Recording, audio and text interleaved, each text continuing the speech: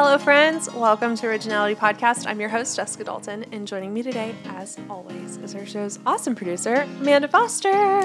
What's up? Today, we are continuing our series on Enneagram paths. We're talking about paths in a different way than have traditionally been talked about. Traditionally, they're talked about as your stress path and your growth path, and these are the arrow lines of the Enneagrams. When you see the little diagram, it's the arrows the numbers that are connected through those arrows. And traditionally, it has talked about you have a number you go to when you're under stress and a number that you go to when you're growing. And unfortunately, that's caused a lot of confusion for a lot of people of like, well, what if I feel like I take on healthy characteristics of my stress number?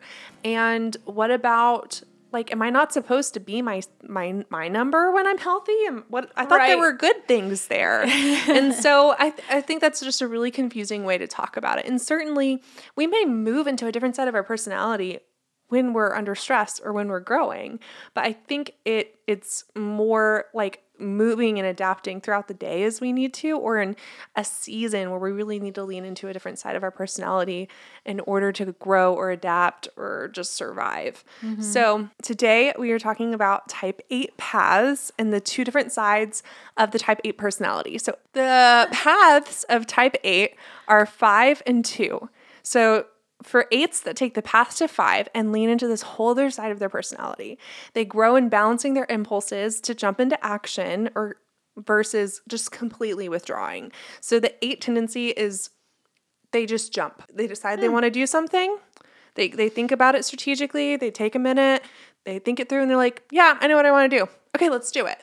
Once they've made a decision, they don't spend a lot of time waiting around. Versus a 5 does not want to make the wrong decision. So they wait a very long time. They do a ton of research before they take action. So there's benefits to both of those things.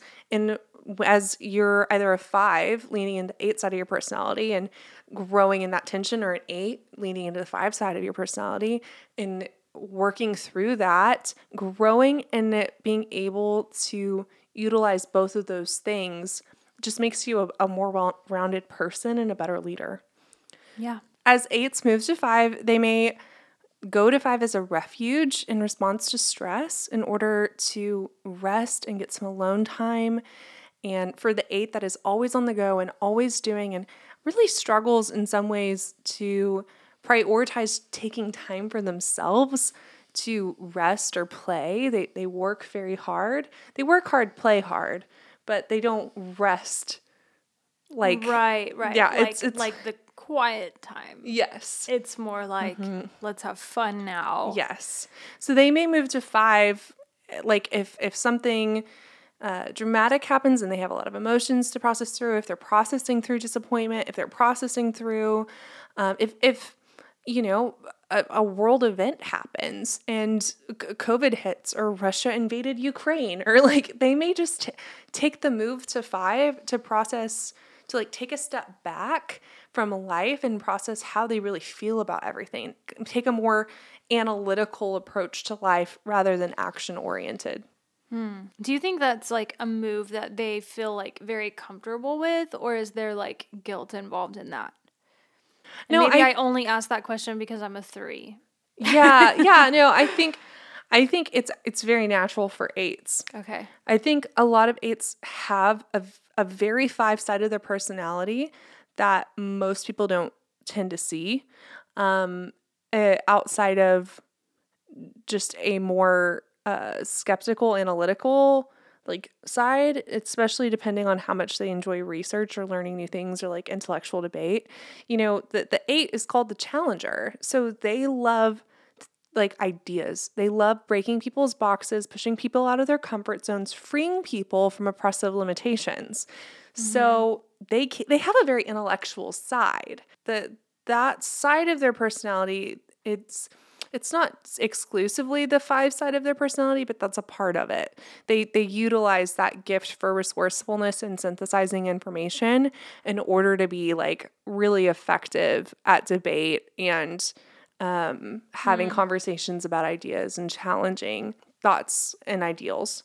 Yeah. For an 8, depending on how extreme it is, if it's just like through the normal course of a day, something happens and they withdraw for a little while, they may not have any guilt about that. They may not even realize that it's happening. It may be a very subconscious, like, just, I'm going to pull back and hunker down and find like rest. And I think that choice or that tendency to go to 5, because it might not be a choice, is still a very, like, it's a strong decision to, you know, introspect and go to that place. So I think the only reason I'm like trying to like relate to it, and it's just coming from a different place, but like as a 3, it's like when I go to like the 9 and become more apathetic, there's like a guilt involved. So I guess that's why I was like wondering if it's a similar dynamic for the 8 and the 5. Yeah, I actually wonder about that. One of the points I have here is, 8s moving to 5 can grow in self-awareness by taking the time to be introspective and become more aware of what their needs are, and then set boundaries to protect themselves. So 8s tend to protect everyone but themselves. They are very focused on protecting other people, keeping people safe, empowering others, working hard, and they do really care about being powerful and successful. They want to be respected. But protecting themselves it's an admittance of weakness. So they don't want people to think that they can't take the punches or you know. And so moving to 5, becoming introspective, realizing they have needs, and setting healthy boundaries in order to protect themselves. I would think there'd be a lot of guilt there. Yeah. Or just inner struggle. Yeah. Maybe feeling like this isn't my usual go-to. Maybe just like that same confusion like we were talking about with the 7 and the 7 and the 5. Yeah. Yeah. And there's a lot of similarity there because So the 8 leaning into the 5 side of the personality can grow in developing their analytical skills and taking time to think things through before jumping into action. And they tend to grow in self-regulation and moderation. They also can have a tendency to feel stuck at 5 and become frustrated over the inaction. They may feel more cynical than usual and use sarcasm as a defense mechanism, which 8s already tend to, but it can just become a little more cynical. And maybe that's where that's always coming from. Maybe that's just the 5 side of their personality. Yeah. And they may become even more prone to being slow to trust others and put walls up and struggle to engage in new relationships and in community. So for 8s that take the path to 2, which is so interesting because 5 and 2 are such different numbers. 8 and 2 are such different numbers. Yeah. So talking about that dynamic of an 8 is connected to 5 and 2. And they're both like equally sides to their personality, and just how beautiful and dynamic that is, and just how rich like those people are, and how much people tend to minimize them.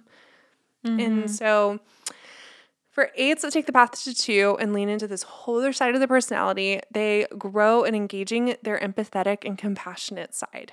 They tend to become more aware of their need for appreciation, and they grow in a healthy balance between empathizing with people and becoming considerate and aware of others' needs, and being aware of what their needs are and assertively asking for that. So 2s naturally are very aware of the needs of others, not super aware of their own needs. But even if they are aware of their own needs, they really struggle to ask for them. And 8 may not be as aware of their needs. They may be less empathetically attuned to the needs of others, even though they are considerate of other people, a lot of times from a protective standpoint. But they grow in being able to, 8s naturally, if they want something, they just ask for it. They're just direct people. And so the 2 moving to 8 grows in the ability to assertively ask for what they want and need. The 8 moving to 2 grows in their awareness of what they actually need and what other people need. That's surprising to me because I feel like 2s don't know what they need. I think... Or maybe they know what they need, they just don't want to ask for it. I think that's usually the case. Okay. I think that they, or at least they are aware of their emotions around, that they have emotions around wanting something. They just don't tend to validate those emotions. Right. They just think, oh, I'm not important. Yeah. Like I don't want to bother anybody else. Or if I really want this, I can't ask for it directly. Right. Whereas an 8, like they want other people just to know their needs. Okay, that makes sense. Yeah. And through an 8, it's they don't know their emotions typically, but if they want or need something, they just ask for it. They also may have a tendency to take on the 2's impulse of giving or caring for others as a way of communicating how they want to be cared for. A lot of books phrase this as giving to get, and I hate that because I think it so minimizes. Do you feel like it's more of like setting the example of like maybe like trying to like help guide people in if 2s feel like they'll be loved for being caring and loving. So a lot of times they will love people in the way that they want love expressed to them. You know, which is the golden rule. Why shouldn't they think that? Because that's literally the first thing Do unto others. They taught us others in to do unto you. Yeah. daycare. Absolutely. So they're just doing it. They're just following through. We really set them up for disappointment there because most people just don't know how to reciprocate well. Yeah. But it also helps if the 2's like, hey, for my birthday, I want this. Exactly. And I think that's hard, especially I think 8s and 5s, I think perceive that as passive aggressive or manipulative when they really just want people to be direct. Right. Mm-hmm. And so I think that's really hard because 2s are just trying to be loving and caring, and so they're caring for people, but there's a pure motivation, and then there is that underlying motivation of maybe if I care for this person, then they'll love me this way too. Yeah, it's not necessarily like they're not trying to be manipulative. No. They're just, it's not conscious. Yeah, like they're just, loving someone and just hoping that they'll notice is kind of like what I hear. Yeah. And then it just kind of sucks that people don't know how to, one, like look and observe and see that and appreciate it, and then go even further, reciprocate that. Especially I feel like in our society, this day and age, everything is, send a request, be upfront, give me your Amazon wish list. Yeah. And it's like there are people who thrive on the subtlety of kindness. So yeah.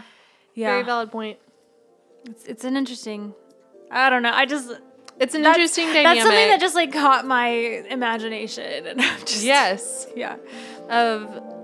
is something lost in being direct, or is it actually is there more lost in assuming that others will pick up on nuances? Well, that's it for today. That's Type 8 Paths. If you enjoyed this episode, if you learned something new, let us know. You can listen in the comments or follow us at Originality Podcast or my personal Instagram at Just Loves Personality, and leave a review on iTunes. Make sure to subscribe so you don't miss a thing. I'd like to close out our time together with a quote from C.S. Lewis. No man who bothers about originality will ever become original, whereas if you simply try to tell the truth, you will become original without ever having noticed it. Until next time.